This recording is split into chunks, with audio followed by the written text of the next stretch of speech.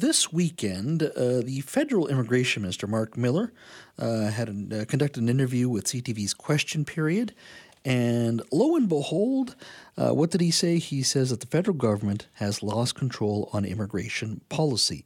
In the case of Toronto, by the way, they're adding about 20,000 people per month to that region. Significant numbers, of course. Now, this all comes about a month after the UK and Australia both acknowledged that they had also lost control of the amount of students coming into their country and also on big immigration numbers. In fact, in the UK, they said they wanted to slash their immigration numbers from 672,000 to 300,000, essentially halving them. Australia is saying the same thing in regards to international students. And just recently, the National Bank's economist Stéphane Marion and Alexandra Ducharme also said that the staggering population growth is stretching Canada's absorptive capacity. They're not the only chief economists for a variety of banks who have spoken up on this issue that is having a significant impact. Now, here in Canada this year, we're expecting about 485,000 immigrants to come to this country, 500,000 expected next year.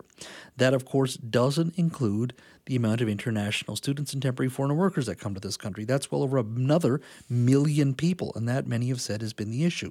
But the fact that our immigration minister this weekend, Mark Miller, acknowledged that we have lost control on immigration policy, being the federal government, I think says a lot. Joining me now is a good friend of this show, is Barj Dahan, co-founder and director of the Canada-India Education Society. Barj, welcome once again. Thank you. Good to be with you. Yes, I'm almost going to have to give you co-host credits very soon. We have you on so much. But, I mean, it's an issue that we need to talk about, and I'm glad the minister acknowledged it. Your thoughts, first of all, on the minister actually saying this week, and these are strong words. He says that federal immigration policy, the federal government specifically, has, quote, lost control on immigration policy. Those are pretty strong words. They are, and absolutely the federal government has lost control, particularly the international student portion, with staggering numbers of students are coming into the country. Many are ending up in private institutions, where especially in Ontario and in British Columbia in the last 10 years, the number of private institutions have multiplied many, many times over. And the federal government does not have a good handle on what percentage of the international students are actually in these private institutions that are offering 6-month programs, a year programs, and then there's really, after that, there's really no future for these students to get permanent jobs here, and that leads to other host of problems. Why do you think our government has been going down this route? I mean, one only has to look at when you allow that many people coming into the country in such a short period of time, it's going to have an impact on housing. It's going to have an impact on commuting. It's going to have an impact on our healthcare system. I just had Adrian Dix here on this show last week at this time talking about the significant growth. I think we had over 300,000 plus people in the last 2 years who have joined British Columbia's MSP. We have significantly more people relying on healthcare as well. Why do you think our federal government has been going down this route? What do they know that we didn't know? I think there are two things going on. One is the federal government. The second is the provincial governments, particularly in British Columbia and Ontario. Starting about 20 years ago, there was this big push being made to privatize post-secondary education. And then the post-secondary private educators moved in, started building their programs, and the push came from them to allow more and more international students in. Then you had the COVID impact. I think the federal government was scared that Canadians are not going to return to work. So let's bring in more international students who become cheap labor. And then all of the restrictions on international students in terms of how many hours they could work in a week, those were lifted. From 20 hours to basically 40 hours full time. Well, actually, in reality, if you go, you can drive around in Metro Vancouver. There are international students working at 2-3 jobs, and they're working 80 hours a week. And many that are in private institutions, they're not focused on their studies. They are here to work, and they're hoping they're going to stay here one way or another.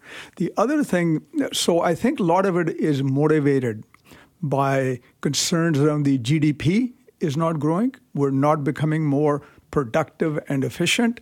And the federal government keeps on touting that international students bring in anywhere from about, $28 to $32 billion into our economy. Let's talk about the first issue. You talk about, public sector and private sector schools. How much of this do you think has to do with the fact that international students pay more? And the argument has always been, well, they subsidize the local student. And then private institutions or public institutions have become so drunk on that money to the point that it's now literally subsidizing our public system. That if those international students went away today, the entire public education system would be very close to post-secondary institution system would be collapsing in regards to just budgets. You're absolutely right. There would be number of universities and many community colleges. These are publicly funded bodies. Mm-hmm. They would be at risk of collapsing. In British Columbia, we have Kwantlen College and the Langara College here, Kwantlen Polytechnic University and Langara College. Mm-hmm. International students make up anywhere from about 35 to 40% of their enrollment. And they are at risk. They're relying on international students. In Ontario, you have community colleges where upwards of 90% of their operating budget comes from international student fees. Those are shocking numbers. So what has happened is Canada's respected, world-class, publicly funded post-secondary education system has been put at risk by the federal government and our provincial governments by allowing this massive number of international students coming in. And the provincial governments either capping or not increasing the grants that they give for domestic students to these institutions. And I think we've done one segment on that where I think it was this year that the amount of dollars coming from international students into the public college system in Ontario will be more than what the provincial government puts into the college system. So that's how drunk we have become collectively as a society on international students subsidizing our public system. You brought up the issue of Langara and Kwantlen University. I have a report here from the British Columbia Federation of Students done a few months ago. And for a 4-year Bachelor of Business Administration, or BBA, the cost for Langara, for international students, international tuition, would be $61,000 or roughly $66,000 per year for 4 years, which roughly about $16,000 yearly. And for Kwantlen, it comes out to $93,000 for a 4-year degree for an international student, of which that means $23,000 per year for this international student, compared to what you would pay locally would be significantly less. So you can see when you got 30%, 35% of your student body that is international student, and they're paying rates like this, you can see why the system becomes so heavily reliant on these international students. You and I were talking during the break. You said you had saw a report or you saw some story, and most of the international students, let's be honest, comes from China and India. Yes. Predominantly India recently. In the last little while, I think India, the last couple of years, has surpassed every other country. But you were looking at a report, I think it was out of the Indian Express newspaper? It's in the Indian Express, and this is a study done by 3 researchers from the Punjab Agricultural University. Uh-huh. It's a first of this type of study ever done in Punjab on immigration. And the study was undertaken in 44 villages, 22 districts, and I think they looked at about 9,000 households. So what the study concluded is that for 43% of the families that want to get their kids out of India, destination is Canada. Canada is number one destination. Every family has had to sell assets and borrow money. The average student to get a student permit is spending between $30,000 and $40,000 just to get the permit to be able to come to Canada. Okay. And there are many who are coming illegally, and they're spending well over $50,000 a year just to be able to come to Canada. So that cost would be immigration consultants, travel, everything. The study did not clarify that. Yeah. I'm assuming that would include recruiters, their fees, immigration consultants, and this is all unregulated in India.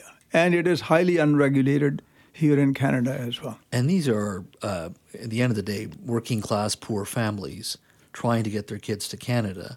And that's a lot of money. Their study did outline or highlight that more than 50% of the students coming out are from low economically capable families.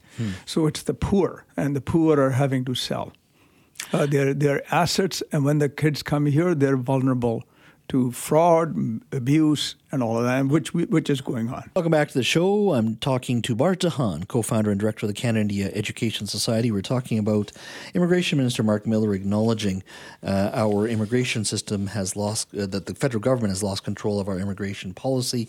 This all comes after the UK and Australia both acknowledge they're heading in the wrong direction as well, and have already announced that they're going to cut back significantly on immigration, not just students, but immigration itself.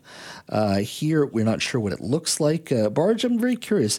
If we're letting in 1 million students a year, what does a reset in our immigration policy, in your mind, look like?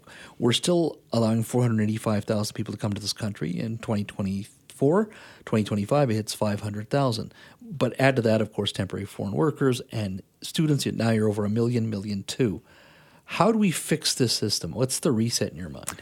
Well, the other thing that we have to add is the refugees and the asylum seekers. There's probably another 100,000 there as well. The one other thing that we don't know is how many students or what percentage of students, when their visas, when their study permits expire and their temporary work permits expire, how many actually continue to stay here underground, and what percentage actually goes back to their home countries. What does the reset look like? I personally, I have read many reports. Different people have different perspectives on it. I think, the immigration levels at $500,000. Let's assume that's the number. Yeah. Maybe Canadians can live with this. It's the international students and the temporary foreign workers. That number is too high. If there was a reset, I think it needs to be done over a period of time. If you do a cut of 50%, many institutions are going to go under. That's exactly what I was thinking. I'm not too worried about the private sector ones, to be very honest. I don't think most of the public would care. But our public sector, probably colleges, public sector colleges, it's not even university. It's the colleges I worry about. They've become so reliant on that international student dollar. It's colleges throughout BC. I think we have 11 or 12 publicly funded colleges. I would say good half of them would have difficulty keeping operations going if all of a sudden students stopped coming. If there was a cut of 50% over a period of a year to 2 years, maybe that's enough of a transition period to scale down and manage. What we really need long-term in terms of education and so on is more provincial investment in our public institutions. We need to strengthen our public institutions and not be relying so much on international students. Yeah, it's a problem that started many years ago, but it's become something government's also been addicted to, which is they're paying more, it subsidizes the system, let's keep it going. And now it's on steroids and we've completely lost control. And so I hope 2024 is the year that we finally are able to turn things around. Arj, as always, thanks for your time. Thank you for having me here.